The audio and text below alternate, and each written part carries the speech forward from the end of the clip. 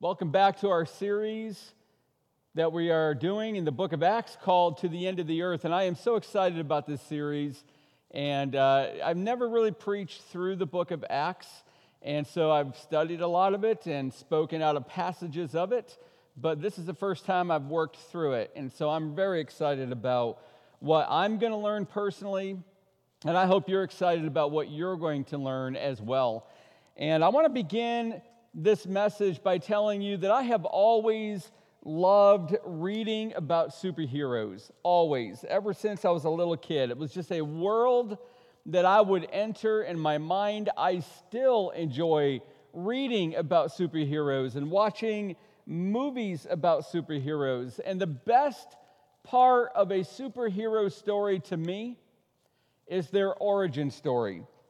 And my all-time favorite superhero, and when I was thinking about this, by the way, as I was preparing this message, I'm thinking about Bruce Banner and gamma rays and becoming the Incredible Hulk. I'm thinking about the Fantastic Four and cosmic rays, and each of them gaining superhero powers. But the one that really sticks out, it always has stuck out to me. My favorite superhero ever is Peter Parker. And Peter Parker was a science nerd that went on a science field trip and was bitten by a radioactive spider and gained the powers, superhuman powers of the spider. I have just always loved that story. Peter Parker, to me, is one of the most real-life, touchable, normal human beings that's ever been in a comic book, and I just absolutely enjoyed that. But today in our series, To the End of the Earth, we're going to see the origin story for a group of very ordinary people whose supernaturally enabled ministry changed the entire world. Now, I hope I've got your attention. I hope you have your Bible with you. If you don't, can you pause right now? Go get your Bible. Come on back. Open it up to Acts chapter 2. It's super easy to find. It's the 5th book of the New Testament. And I want you to really be in the story with me. Be in the passage with me, because I'm going to show you some very specific phrases and words, and we're going to look at them together.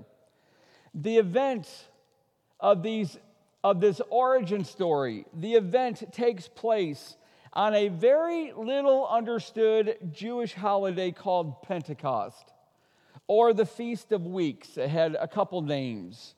And it's when Jews, now you got to hear this, from all over the world, Jews from all over the world would gather in Jerusalem for this week-long festival, a week-long festival.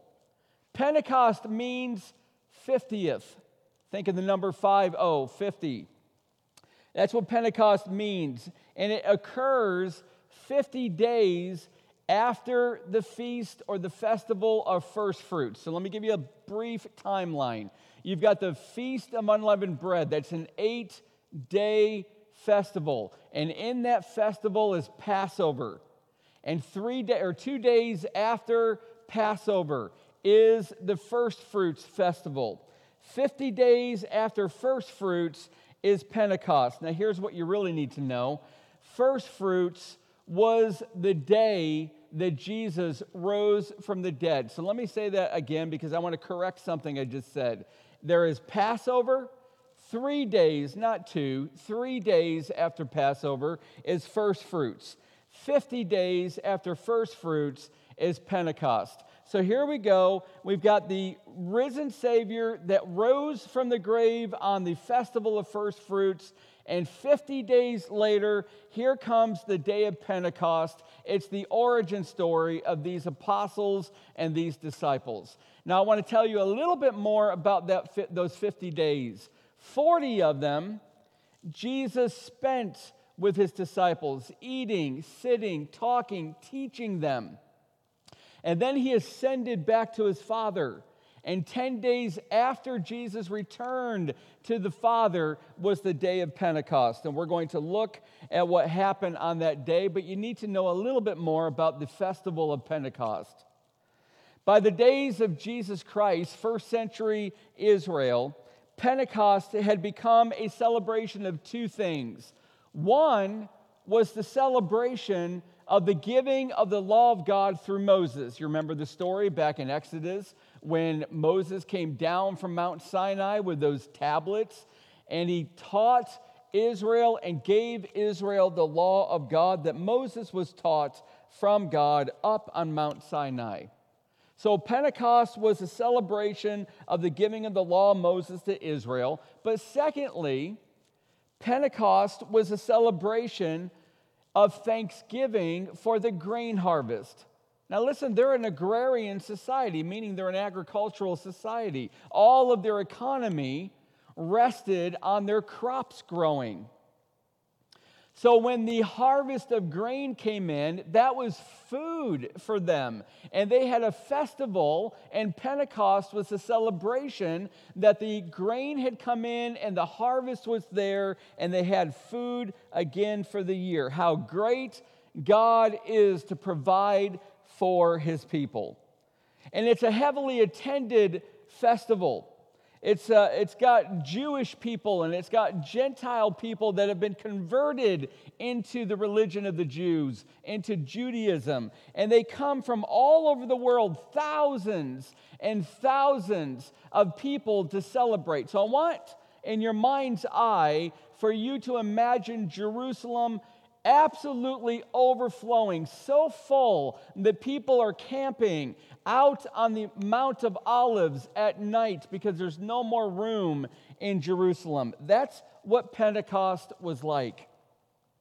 In fact, it was so well attended because it really took place in about June when the roads were at their best. You get all of those rainy seasons, and there's two of them in Israel. You get those rainy seasons, and those roads washed out. They had them repaired, and they had them able to be traveled by the day of Pentecost. So we've got people all from around the world gathered to celebrate the giving of the law and the harvest of the grain. And look at chapter 2, verse 1, Acts chapter 2, verse 1. Let's all get into it together. When the day of Pentecost arrived, they were all together in one place. And suddenly, now get that urgency, there's a reason that word is there. Suddenly, without warning it means, there came from heaven a sound like a mighty rushing wind. I would underline like. And then underline another word in the next verse, as of. This is not a literal wind. Their hair is not blowing. Their clothes are not being ruffled by the wind. It is the sound like a mighty rushing wind. And it filled the entire house where they were sitting. Acts chapter 1, verse 15, if you want to flip back one page, can you look at that? Because it says that there were about 120 believers all gathered in this large upper room of a home. And this home is just outside of the temple. And the temple is filled with worshipers from all around the world. And suddenly there came into that house a sound from heaven like a mighty rushing wind. Not a literal, not a physical wind, but the sound of a mighty rushing wind filled the house. Now here's one thing you're going to want to know. In the Greek and the Hebrew, the Old Testament was written in Hebrew, and the New Testament mainly written in Greek with a little bit of Aramaic. In both Greek and Hebrew, and very interestingly, Latin, the word for spirit was also the word that they used for wind or breath. And what we have here is the Spirit of God. We have here the breath of God, the Holy Spirit, and He is about to breathe supernatural life into these believers. But look at verse 3. There's something else that's going to happen. Divided tongues as of fire appeared to them and rested on each one of them. Not literal fire, but tongues as of fire came down onto all the believers in that house. Now, fire in the Bible was often a symbol of God's purifying presence. His purifying presence. You see, He is holy. He is other than us. He is beyond us. He is absolutely undefiled by sin. And when God prepares His people to be in fellowship with Him, He purifies them. This fire, this purifying presence of God was about to set their hearts aflame. And He's going to set them aflame with power. And being in the form of tongues, did you catch that in verse 3? As of fire, divided tongues as of fire. It means it's a symbol. It's going to give them, the Spirit of God, He is going to give them the power to speak of Jesus, to witness of Jesus. Now let's just stop for a moment, because this is really important, and you're going to hear this all throughout this series. You already have been hearing this if you've been listening to the first few messages in this series. The power of the Spirit of God, while it does a lot of things, and we're going to talk about them as we go through, and I'm going to mention some of them today. While the Spirit of God does a lot of things, primarily what the Spirit of God gives is the power to witness of Jesus. This is exactly what Jesus said in Acts chapter 1, verse 8. You will receive power. Luke 24, clothed with power from on high, so that you can be my witnesses in Jerusalem and Judea and Samaria and to the end of the earth. To be my witnesses. You know, a terrible saying came into popularity a few decades ago, and it goes like this, and I'm sure you've heard of it.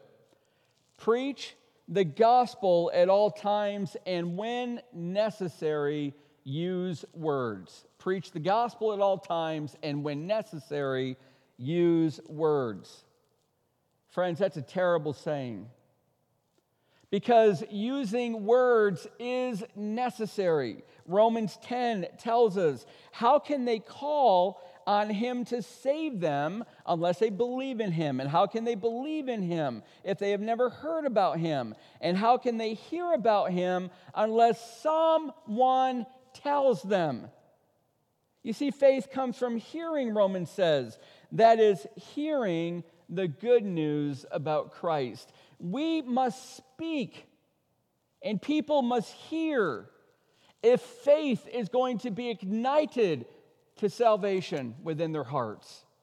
Friends, it is necessary to speak the good news of Jesus Christ. It's necessary to do more than just live it out as salt and light. There must be words, and those words are supernaturally living and active. They are the words of the Bible, of the Scripture, and it brings dead hearts alive.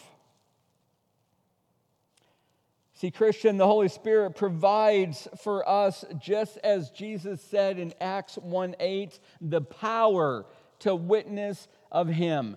The wind, the Spirit breathes supernatural life. The purifying presence of God comes into them, and it enables and empowers them to speak and to witness of Jesus Christ.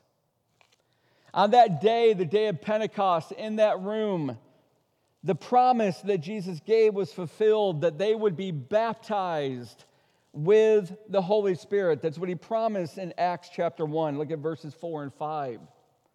And while Christians today, now I want you to hear this, while Christians today experience the baptism of the Holy Spirit, it is very different than these early believers. This was a group of 120 Old Testament believers. They were believers under the Old Covenant. We call the Old Covenant the Old Testament, the New Covenant the New Testament. This was a group of 120 Old covenant, Old Testament believers who did not have the Spirit of God dwelling in them. Now, somebody's going to say, well, wait a minute. In that same upper room at the Passover, did not Jesus in John 20, verse 22, breathe on them and tell them to receive the Spirit? Friends, that was a prophetic utterance. He was preparing them for what was to come in just 50 or so days. They were saints.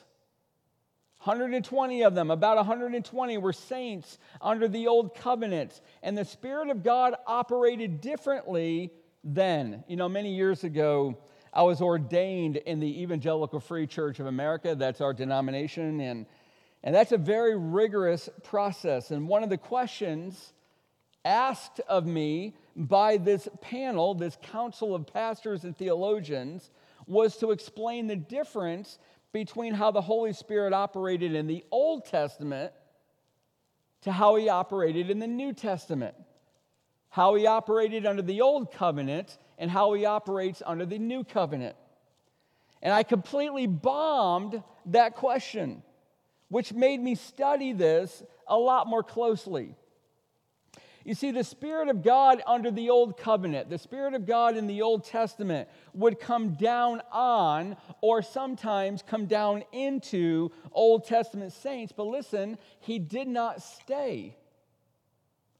Did you hear that? He would come down and he would empower them to do the work that God was asking them to do, commanding them to do, but he did not stay. And this is why David asked of God in Psalm 51, "Take not your Holy Spirit from me." That was the norm. The Spirit of God would come. The Spirit of God would give you the power to speak or to do, in Samson's case, to have the power physically to do what God wanted him to do, and then the Spirit would depart. But in the New Covenant, the Spirit of God baptizes a person at salvation and dwells permanently in that person, empowering that person to victory over sin, victory over Satan, victory over this world system, to do the work of God by giving each believer supernatural abilities called spiritual gifts. This is how the Spirit of God works in the New Covenant. And the New Covenant was ushered in on the day of Pentecost, inaugurated by the death and the resurrection and the ascension of Jesus Christ. Now, I want you to really hear that, because it was necessary for Jesus to die and to be resurrected and to ascend back to the Father before the Spirit of God would come. This is what Jesus says in John chapter 7. "Whoever believes in me, as the scripture has said, out of his heart will flow rivers of living water. Now this he said about the Spirit, whom those who believed in him were to receive in the future. For to this point, the Spirit had not been given." Why? Because Jesus was not yet glorified. He had not yet ascended back to the Father to sit at his right hand. And again, Jesus says in John chapter 16 to his disciples, "It's to your advantage that I go away. For if I do not go away, the Helper will not come to you. But if I go, I will send him to you." Do you see what Jesus is saying? I've got to leave. I'm going to die. I'm going to be resurrected to life. I'm going to ascend back to the Father. Then I will give you the Spirit. Then the Helper will come. Now, friends, I want you to understand this. The first century believers, 120 of them in this room, stood between the Old Covenant and the New Covenant.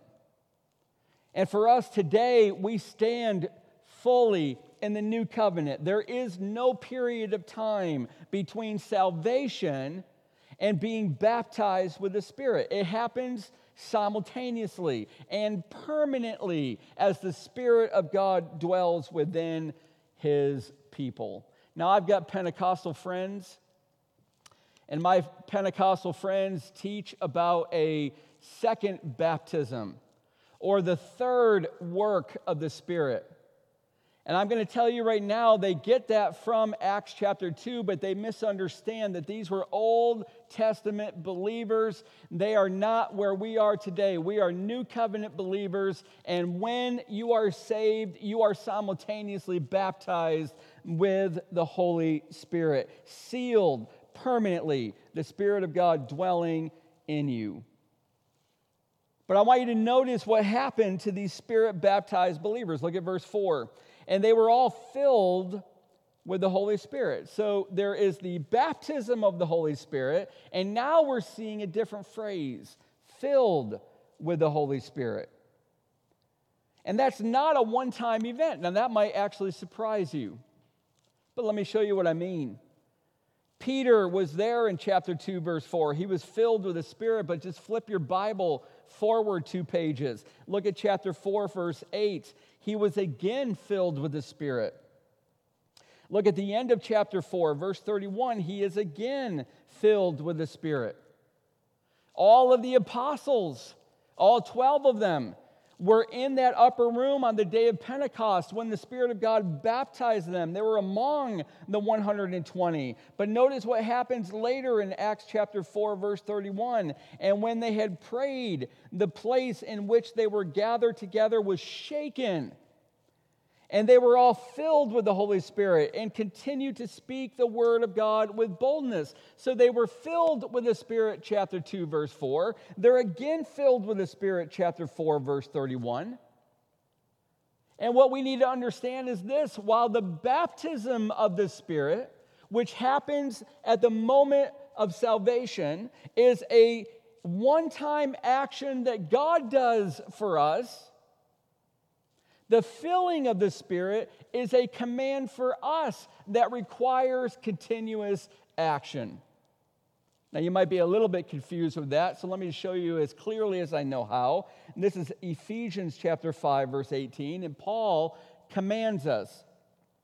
He says, "Do not get drunk with wine, for that is debauchery." Now, hear this. "But be filled with the Spirit." He's speaking to believers, and he commands them to be filled with the Spirit, but the word filled is in a Greek grammatical tense that means continuously. So really what he's saying is this: do not get drunk with wine, for that is debauchery, but be continually filled with the Spirit.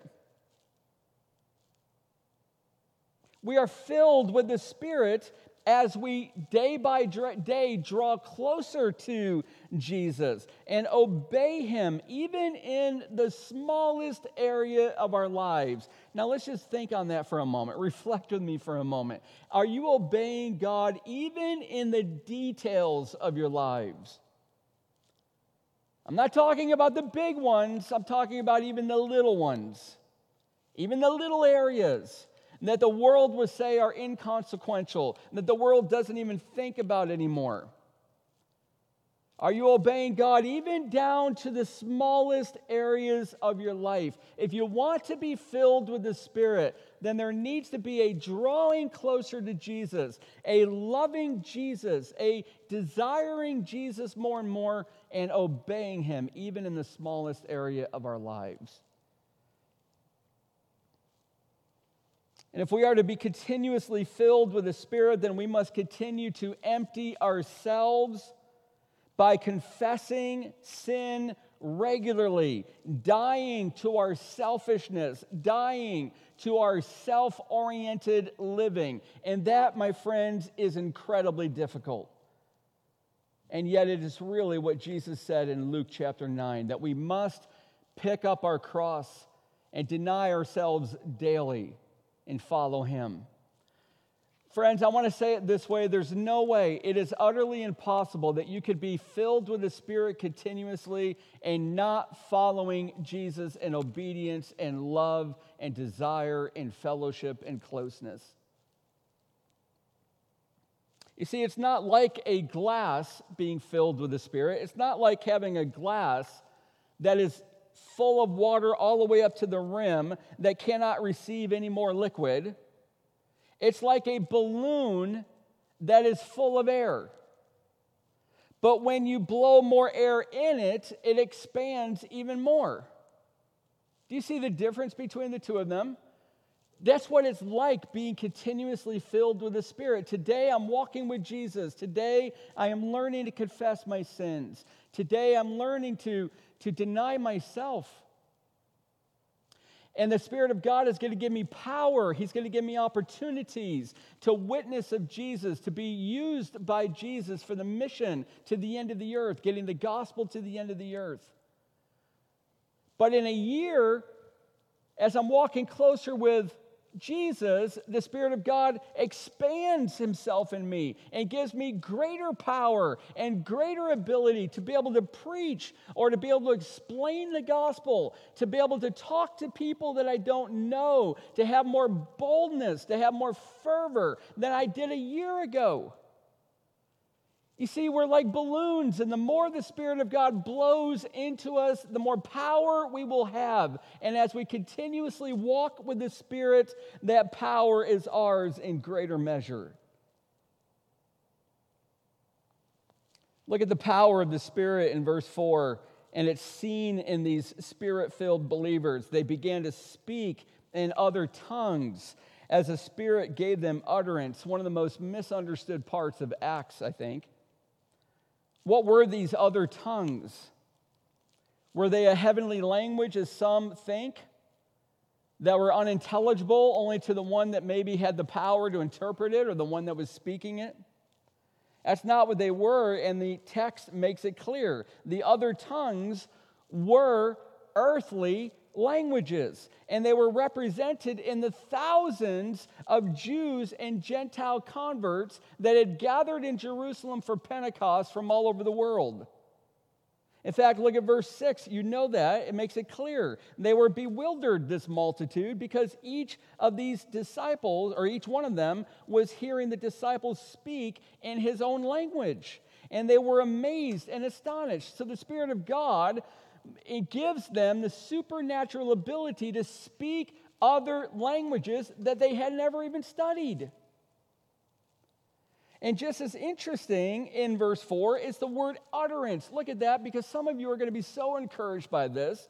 It means loud and clear speech.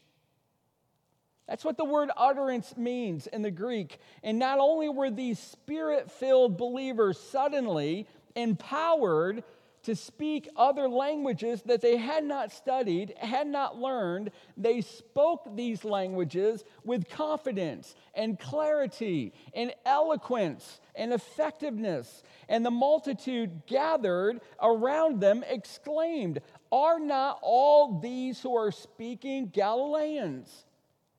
Now, what on earth does that mean? Well, it's because of this. All of Israel was gathered into two groups of Jews. You've got those up north, and they're the Galilean Jews, and you've got those in the southern part of Israel. Those are the Judean Jews. And the Judean Jews viewed the Galilean Jews as uneducated, uncouth, street-speaking Jews. And they had this reputation. And so all of this multitude are hearing all of these Galileans speak. They could not pronounce some of the vowels very clearly. So it was easy to hear when a Galilean Jew is speaking, and they're going, wait a minute, how are these uneducated, uncouth, backwater Galileans speaking all of these different languages? And these languages are listed in the passage. It's because the Spirit of God had filled them and given them supernatural power. This is their origin story.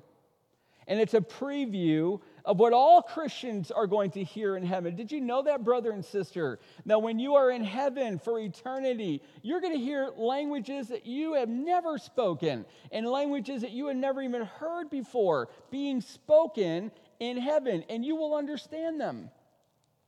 And they sang a new song, Revelation 5, saying, "Worthy are you to take the scroll and to open its seals, for you were slain, and by your blood you ransomed people from every tribe and language and people and nation, And later in Revelation, you're going to hear this great throng of people worshiping God, and they're going to be speaking all of these languages. And what were the disciples on the day of Pentecost being heard by this great multitude actually saying in these languages? We're told what they were saying in verse 11. We hear them telling in our own tongues the mighty works of God. Do you see that again? Friends, I'm going to say this so many times. You're going to get this, and you're going to get this, and you're going to get this. The power of the Spirit of God is primarily aiming to give you the supernatural ability to testify and witness of what God has done. That's what he's doing. They were witnessing. They were testifying of the works of God. And this is the primary aim of the Spirit. That we would be given the power to witness of Jesus Christ to the end of the earth. Christian, are you tired? Are you tired of lacking the power to witness well of Jesus Christ? Are you tired of lacking the boldness to tell people about Jesus Christ? It's the aim of the Spirit to supply all of us Christians with all that we need to do all that Jesus has asked us to do. And we read in Luke's gospel that after Jesus was tempted in the wilderness, remember he was in the wilderness and he was tempted at the end of those 40 days by Satan himself. After that was over, it says this, and this is so important, I would underline it in your Bibles, Luke chapter 4, verse 14. Jesus returned in the power of the Spirit to Galilee.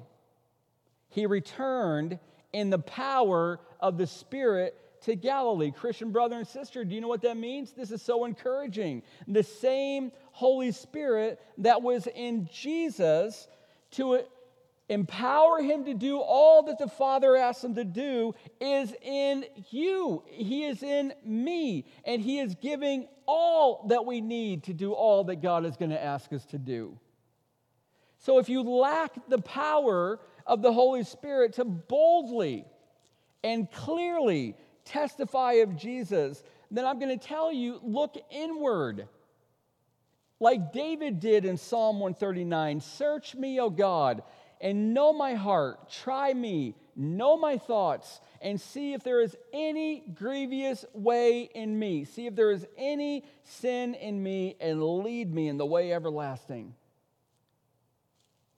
If God shows you sin, even the smallest sin that you have yet to repent from, then confess it as David did in Psalm 51. Otherwise, you are like a balloon only partially inflated, lacking the fullness of the Holy Spirit.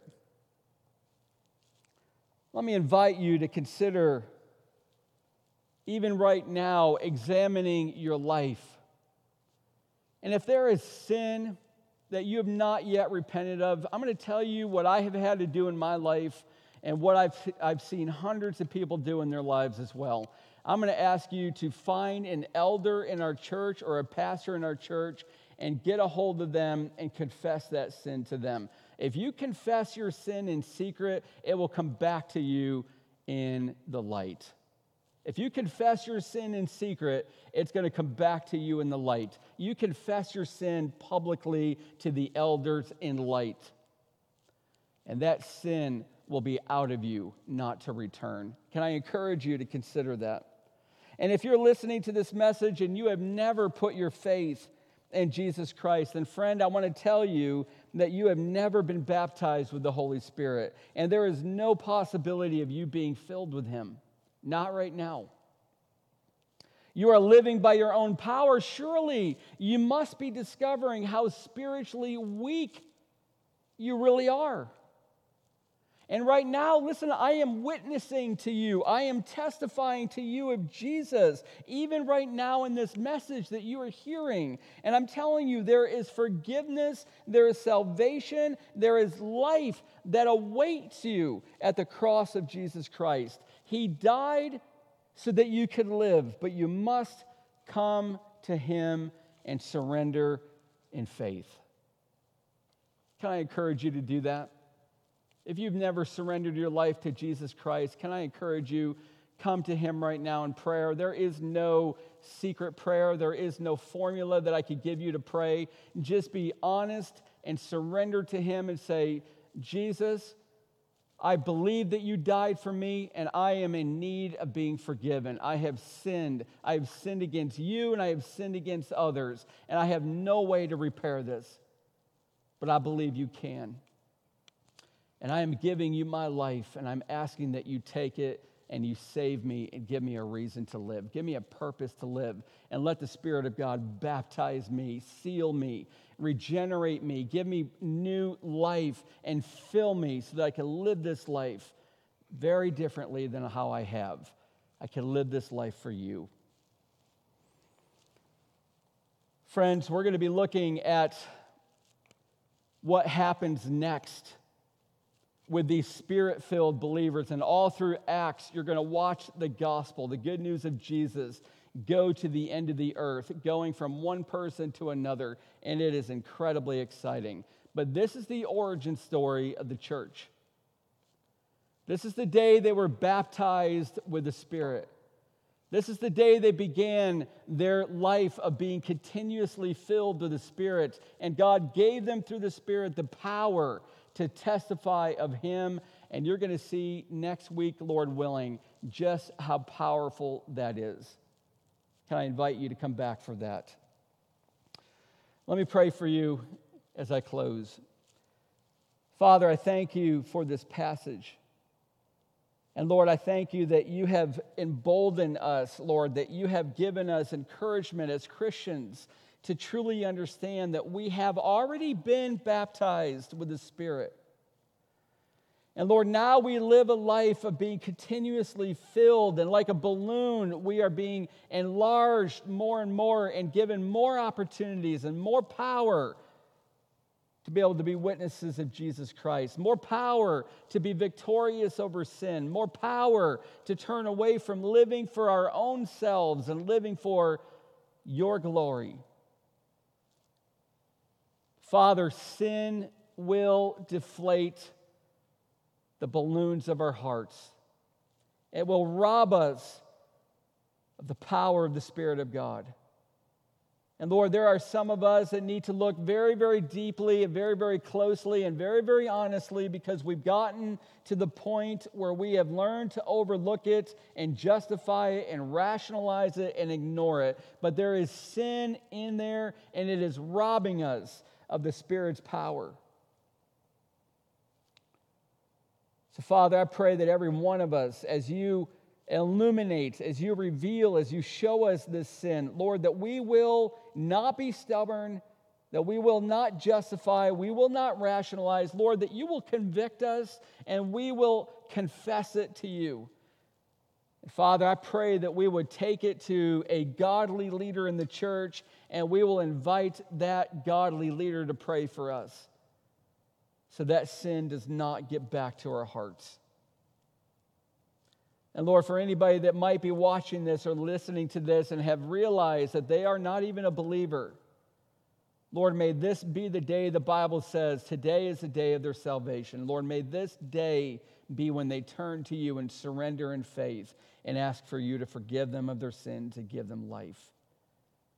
And Father, may they enjoy the power that the Spirit of God will give them as the Spirit of God dwells in them. We ask for that for your glory and for your honor and for your name. In the name of Jesus we pray. Amen. God bless Cornerstone. Lord willing, we'll see you even next week. Cornerstone family, I want to end this time with a special bulletin announcement, so to speak. This weekend is our final weekend at Lopat Park. It has been so great.